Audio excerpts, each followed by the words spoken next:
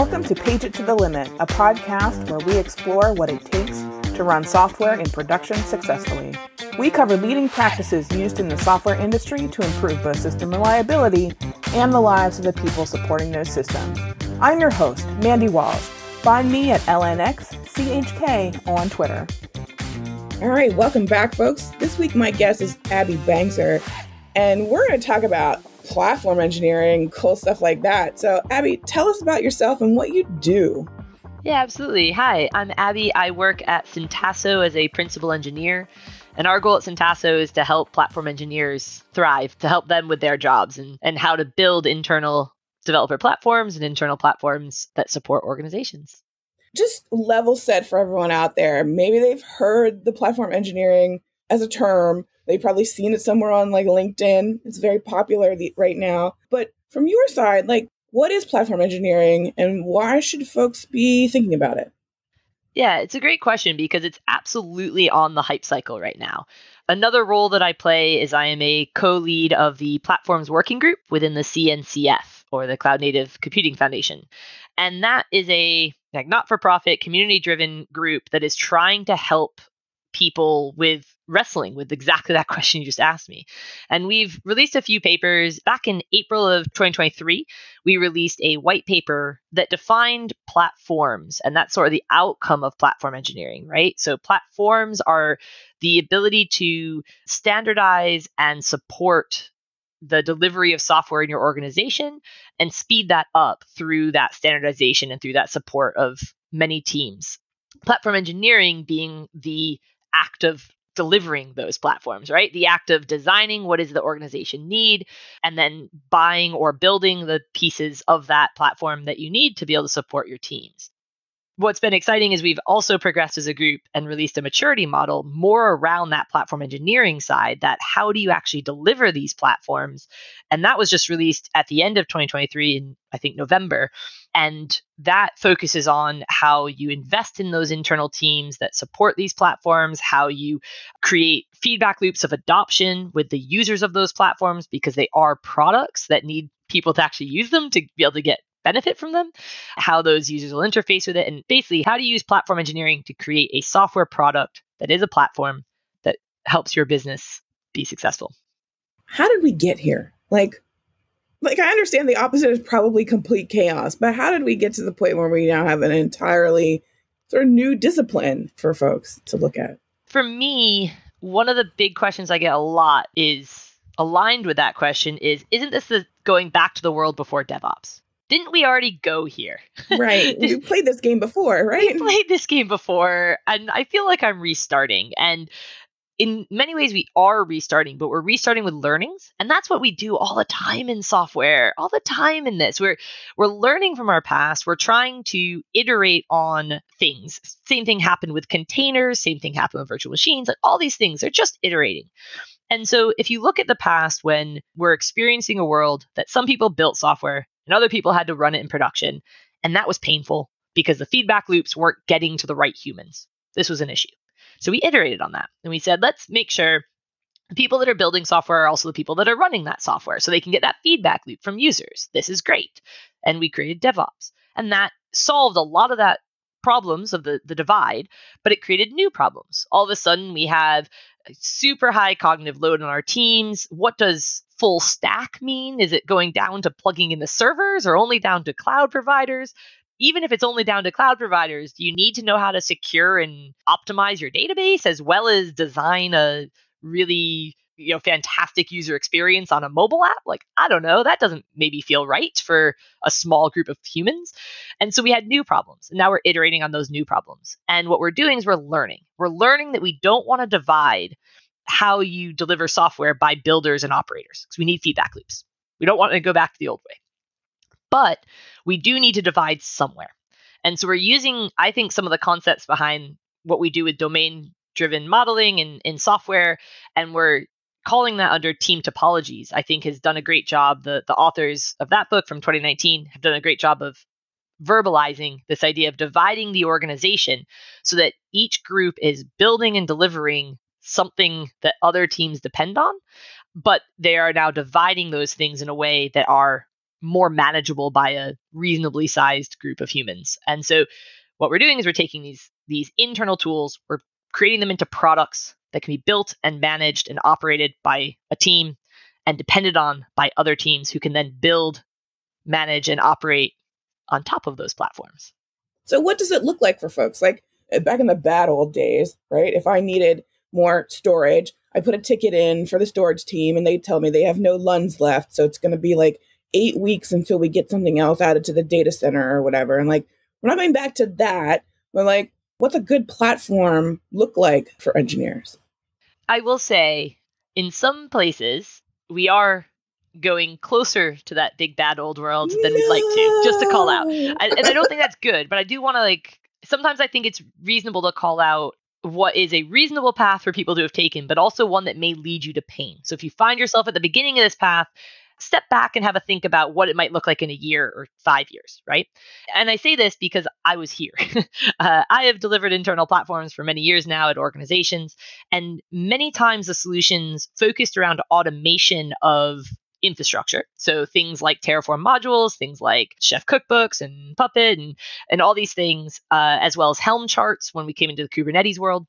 And I started to expose those to my users, to the software teams. I said, well, if you'd like a database, you can use this Terraform module and create your database. And if you'd like to deploy to Kubernetes, use this Helm chart and fill in the values file and you'll be great. And that was helpful, except that then I still was in this queuing world. So you mentioned the queuing world of you have to put in a ticket and ask for something. It takes weeks to rack and stack the servers. It's still a queue if someone has to make a pull request into a repo to get that approved by someone that they don't have direct control over or collaboration with, right? Where it's happening in real time. And I think that's where we're getting to with some of these template-based platforms. And so you asked me, what does good look like? And what good looks like is a world where you can have self-service and on-demand access to things. You no longer need to wait for pull requests to be approved because the safety nets of those pull requests have been built into the response to a request, right? That automation includes all the safety net checks and things like that. And it looks like the ability to basically make calls to APIs so that you can get access to the tools when and where you need them. Do you need a CLI or direct API calls from your continuous integration and deployment pipeline? Maybe.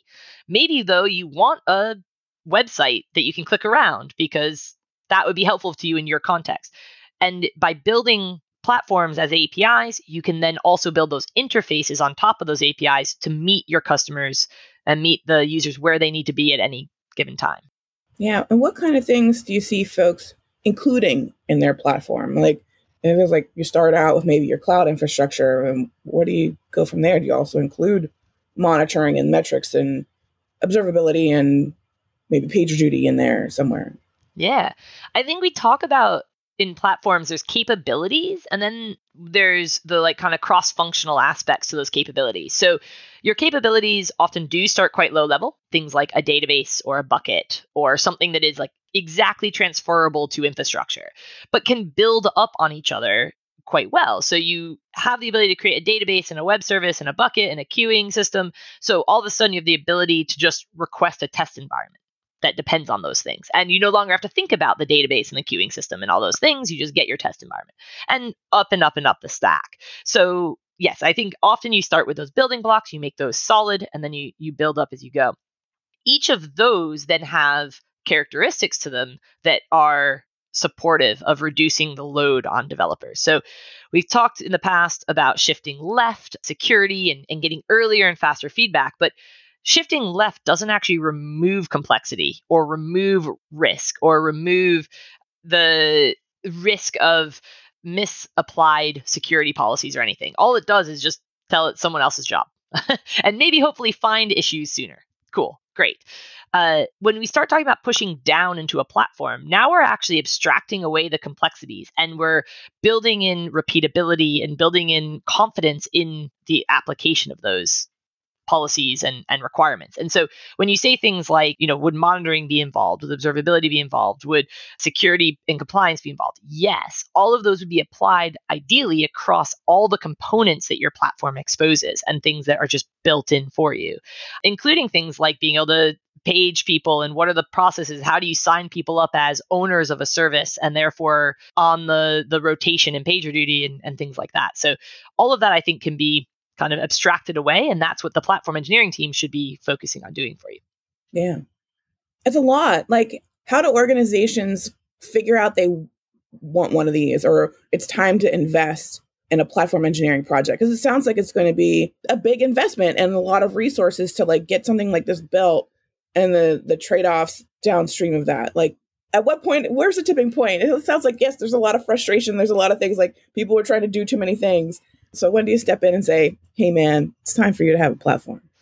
Yeah, I've heard some people try and put numbers to it, and I just am not even going to try. Probably all vibes, man. We don't want numbers. So rather than trying to put numbers, I think that the work that we did on the maturity model spoke to characteristics of what you need and what you want. And so we made the levels of the maturity model speak to the requirements of your organization. Are you at a stage where you just need to be able to move fast and you're not really worried about a lot of things? Great. You still need a platform, but your platform might be direct API calls to one of the cloud providers. It's still a platform. You are not literally buying the pieces, building your own computers and working your way up from there, right? So let's just acknowledge we all have platforms. But from on there, eventually you're going to need to get to operational state. You're going to have users who are dependent on your software. You're going to have a growing set of internal tools and services that require maintenance, and you start to grind to a halt on new delivery if that maintenance becomes too large. So when you need to get to operational, when you need to get to the ability to run your systems at the scale that you need them to, and you're finding your team is not suitable for that anymore at that scale, you need to start investing more into your platform. And here's where you probably do want to start having a dedicated team, because you want to start having be more feature driven, be able to actually start to consolidate some of those different solutions that people have made during the provisional state. But you can stay there for a very long time, right? If you've got only a handful of devs or even a handful of teams or so forth. Where you really start to go to the next level of internal platform investment is when you need to start scaling. And scaling is often based, on your organization scale. You're scaling your people, you're scaling your teams, you're scaling your reach of sales and things like that. It can be scaling of your systems, but often operational can stretch quite far into like horizontal, autoscalers and things, and it all works. And then eventually you're now a scaled organization, and what you're looking for here is cost savings, and you're looking for optimizing your organization. And that's the next level of sort of big investment into your platform, is where you go, it's not good enough that we can onboard a new team easily or create a new service easily. What's actually the issue is that it costs us time and energy to do those things still. We want to really tune in on things. So those are our 4 levels of investment. And I don't think that they go to specific numbers as much as vibes, vibes of what your organization requires to be successful. Yeah. Yeah, I totally see that. Like, it gets to the point where you feel like, I'm too busy doing all these things that aren't delivering direct customer value. And like, that's not where you want your engineers to be. Like, you want them in that path to deliver things that customers want and not fiddling around in the cloud too much. So you want that, but you also acknowledge that without the security and the investment in performance and the investment in all these things, you're going to also screech to a halt, and you need those things. So, and that's exactly right. It's that divide in that team topologies model between the stream-aligned teams who are investing in the things that actually make your business money, that are aligned to your business requirements, and the platform teams and the platform group that is accelerating those teams. So they are both working towards the business goals, but they're doing so from different perspectives with different lenses. Yeah. So what's the shape of a platform engineer? Someone who's going to be actually doing that work. It feels like they need to know a lot of like how APIs work and how to manage all that stuff. But also, you're going to interface with the people who are using your thing a lot more than if you're building things for like external customers. So there's a bit of being a little bit more empathetic maybe than you might have to be if you're just building backends for customers you're never going to meet. I feel like that empathetic is such a good call, because you do see your customers more, but also you feel like you are them more. So if you're a software engineer and you're building something for medical research and you've never done medical research, you're sort of just like, tell me what you need, I'll build it for you. And you sort of are like, I'll listen to you. You're the expert in this space. when you're an engineer building for other engineers, if you don't have empathy and you don't actually reach out to, the golden rule, like treat others how they want to be treated, you get sometimes into these bad spaces of you building based on what you think you need. And that can actually be more dangerous. So you asked about the shape. I think I'd speak more to the shape of the team, because just like any product team, you need different skills that are very hard and unlikely to be in any one person. So build a team that can achieve it. Build a team that has someone who has like user research oriented skill sets and interests and can think about that kind of user interface side of things.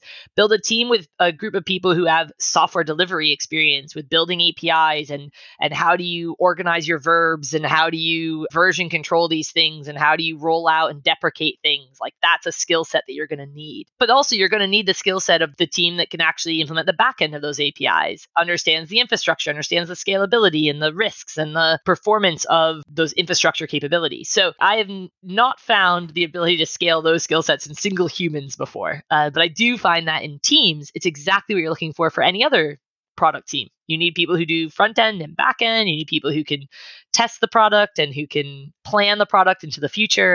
And we just need to apply that now to our internal products as much as our external. Yeah. And I feel like one place where that I see that fall apart more than other things is that there's no product manager for some of these internal built tools. And you're just kind of like, folks assume that particular team of engineers can operate without a product manager. And you're like, whoa, dog, we totally need a product manager on this thing. And we don't want to forget that that's a whole other discipline that's going to help us move forward too. Absolutely. And you said product manager, and that's so key because I think at most what you get is project management at these levels. Or I won't say at most because I've actually met some amazing internal developer portal and platform product managers recently, but it's a newer discipline. I think many organizations spend their time with project management at most. You're exactly right. And this is where that maturity model, one of my personal goals of being involved in the work was to help teams call out where they need the support. And so when you move from that ability to just automate things and make them operational to making them scalable and make them actually work for the organization, you need to start treating it like a product. You need to start having roadmaps that don't just speak to what's on fire most, but also what has the opportunity to make a difference, right? And that is where you start needing those skill sets of product management. So great shout on that. And these become critical path then, right? Like this thing has to be up, it has to be reliable, it has to be available so that everybody else in the house is able to get their work done as well. So it's not toys, it's actual mission critical product streams that putting together here. Absolutely. It's you're building your own internal cloud, right? You're building what AWS, GCP, Azure, they give us from public cloud resources where they're API driven and completely managed services for you. That's what you're building internally on top of tools like public clouds and other SaaS providers that you might depend on. So all these public cloud providers, they have on-call engineers making sure that your databases are running and that they're up to receive API requests and all that. This is where we're not going back to that archaic age of build separate from operate. You are building and running and operating this platform for your organization, meaning you will be on call. You will be in pager duty. You may have a different shape of call outs. You might have much higher level call outs during the working day of your engineers, which depending on your organization might be 24 hours a day. But yeah, you need to be on call for that. You need to be supporting that just like any other product needs to be supported. Yeah, definitely. I'm learning a whole lot because I didn't have a good feel for platform engineering. Because like on our space too, like things are kind of muddied because there's a whole lot of chatter about internal developer platforms, things like Backstage and yada yada, like that are I think muddying the conversation a little bit about what platform engineering is doing as well. It's like getting a little confused back and forth between like these IDPs and platform engineering. How do they relate? You remember it continues today, so you don't have to remember too far back, but CD. Is it continuous delivery or continuous deployment? Or both? Or neither? Or what? IDP. Is it internal developer platform or internal developer portal? I don't know. Both? I don't know. So you're right. There is a muddy world out there right now. And when you mention something like Backstage, in my opinion, that falls under the portal space. And that doesn't come with any negative connotations. It comes with grouping connotations. A portal is about an interface that is typically graphical in nature, typically web-based in nature, not always, but typically. And there's some really great tools out there that do that, right? And Backstage is a great example of an open source one. There's Compass from Atlantis, there's Port from Getport. And so there's a bunch of these tools that focus on the collection of information into a web interface so that you can understand what's behind the scenes. Some of these tools help you also create the logic behind, but many of them focus mainly on that interface. Now, what's behind there? And that's why I mentioned those APIs, because a graphical user interface, a web-based portal is good, but it's not complete. What happens when you need to call creation of a test environment from your CI/CD pipeline as much as from your laptop, right? These are going to look very different. And so having that logic external from any one interface, including your portal, is important. And so IDP is sort of a sailed away set of acronyms. Even platform versus portal, I think, is a difficult one to differentiate at this point. And I'm not one to try and get into arguments over, are you using the word correctly? I think as long as we are all acknowledging that there is value in interfaces and there is value in shared business logic in an API behind those interfaces so that you are not locked into any one interface, whatever you want to call it. So. Awesome. Yeah.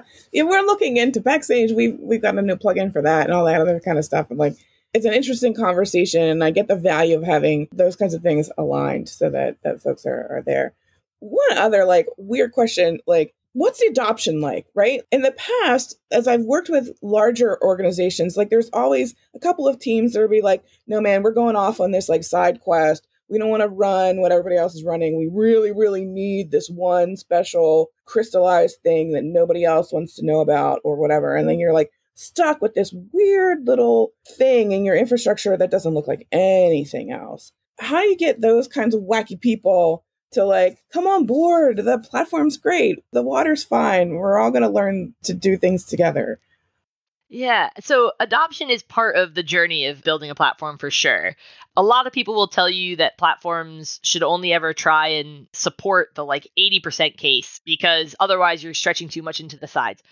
I have a personal theory that that's because a lot of platforms aren't flexible enough to stretch. And especially when you're kind of going out and getting prepackaged solutions, they can't do the things that are on your edges. And so therefore they have to say kind of 80%. But that's just a little bit of a theory. I think the intention behind saying focus on the paved road, focus on the main use case is very important. And I wouldn't want to detract from that point of focus on the 80% first and then worry about the edges on the side. How do you bring them on board? So a lot of people will say, oh, you need your platform to be optional. You need people to want to use it or else you won't get real feedback from it. It's okay, until you're in a compliance heavy environment or until you're in really any enterprise level organization that you need to have that consistency of access and things. And so it's really hard to say optional. The only way I think that you could really talk about optionality is by making clear what good looks like at any level. And so where your optionality is the highest is in pre-production environments, in those sort of explorer style teams within an organization or products within an organization. And where you're at your lowest is your production, money-making, compliance-heavy environments. Define what is required of each of those environments and make sure people have the ability to test themselves against those requirements at all times before they get started delivering something to that environment, which will then enable them to make the best decisions for them. So if you make requirements in production of meeting PCI compliance because you're taking in credit card details or of having a certain level of scale that you can manage or other things, make sure those are things that are made visible to the application teams that these things are required. And if you use these provided platforms, you tick all the boxes out of that. It's just done. Those environments are going to be very hard to build your own and still tick those boxes. But if you don't make those boxes visible, people are just going to look at that platform and go, I don't want to use that. I can do it myself. I can make a VM. That's all that thing really does. And they won't realize it. So make visible what it is that you're trying to abstract away so that people can make an informed decision on if they try and pave their own way. But also be acknowledging that if they're trying something new, that's okay. And that's even encouraged because that's the only way you learn how to progress your platform offerings is if other people try things. So if there's a world where you have an exploration style product in a non-production, non-customer data kind of world, offer opportunities to let people try things out and just set other expectations. It needs to be tagged in a certain way so that we at least know that the infrastructure is running. It needs to be scanned in a way so we know we're not running insecure images. It needs so certain base level security and compliance and cost efficiency kind of things are all built in. And they might be able to do that using some brand new technology that isn't on your platform, and that's okay. Make it visible, and that's the only way that you can make people accept and appreciate what it is your platform is actually offering. Appreciate such a good word for that, right? Yeah, we don't want you to struggle with all of these other things. We want you to acknowledge, appreciate, have a good time doing your job without being bogged down with all these other crazy bits that are also required. Yeah, we acknowledge you don't have the expertise for and don't need to, because we've got the experts over here in this other team and they're going to help you out. That's be perfect. Awesome.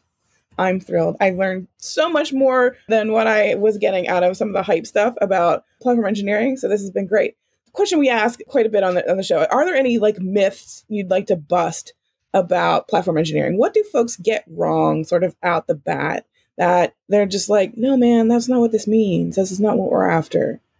One thing I have come to realize is that I don't believe you can buy your platform, but I also don't believe that you should build it all from scratch. So people will say, platform engineering is expensive. Those are some really high paid engineers, and they're not really getting your company any money. They're not building your products that you're selling. Why don't you just buy the product? That'd be great if you could. But the reality is the level of customization that you need is often really stifled by purchases that are off the shelf, right? Your business ends up having to bend itself to the products you purchased. And that's okay when you're at a certain scale. But when you're small, when you're just getting started, you sort of building your processes around the products that you've purchased. But if you're at a certain scale and you've grown to there, you need to have those custom business processes that are part of what makes your business special. There's a reason your business is special and not like your competitors. How do you enable that special sauce inside your organization? You have to build it. Now, what ends up happening is people have this debate over, well, build versus buy. And I just don't think that's the answer, because no, you also shouldn't be building from scratch. Just like we don't want our software teams building from like plugging in the servers and all the way up, we also don't want our platform teams building from plugging in servers and all the way up. We want them building on top of the shoulders of giants as well. Buy as many platforms as a service, software as a service, tools as you can possibly leverage and benefit from, but you need ways to be able to tie these together. And I think that this is this terminology that came out of, again, team topologies of thinnest viable platform, and also out of Gregor Hope's idea of a floating platform. When I say you can't buy your platform, I mean that you need to build the interfaces, the APIs that your engineers are going to speak to, because otherwise you are tying your organization to the implementation of the tools you have purchased today. So build your APIs, build your platform with your logic, with your business processes in it, but that can be as thin as possible, as thin as you can make it. Make it only the bits that are unique to your organization and outsource the rest of it to tools if you can. So sort of a myth about needing to either build or buy your platform, when in reality, you have to build it, but you can build it really thin and buy the rest of it. Yeah. Awesome. Excellent. That makes total sense. You mentioned the CNCF platform group and some other things there. We'll put the links to those websites in the show notes and the maturity model, all that great stuff. Are there other places folks can be going to learn more? On that thread, there's going to be a co-located day at KubeCon in Paris in March. That's going to be fantastic. We've had the highest number of submissions for a first-time co-located day ever with 225. So it's going to be a really exciting day with a lot of energy around it. So if you're in Paris for KubeCon, please come to that. Other communities, there are a lot of kind of communities, but a lot of them are built around tools right now. So I don't know if I have any strong recommendations that are as tool agnostic as the CNCF group. That doesn't mean you shouldn't be investigating the tool communities, because they bring with them a lot of information and a lot of opportunity. But yeah, not really any other kind of agnostic ones to look into. And where can folks find you online? Where are you living these days? I'm all over. I'm on all the socials. So LinkedIn, Blue Sky, Twitter, Mastodon, and I mentioned the CNCF Slack. If you're in there, that's a really great place to get a hold of me and have a bit of a chat about your experiences with platform engineering, because I'd love to hear them. Awesome. And we want to hear from folks out there too. If you're interested in this, give us a shout. Yeah, this has been great. I've learned a lot. I hope our audience has learned a bunch as well. It's been great having you on. Thanks for coming to the show. Thanks for having me. Awesome. For everyone else out there, we'll wish you an uneventful day. We'll be back again in a couple of weeks.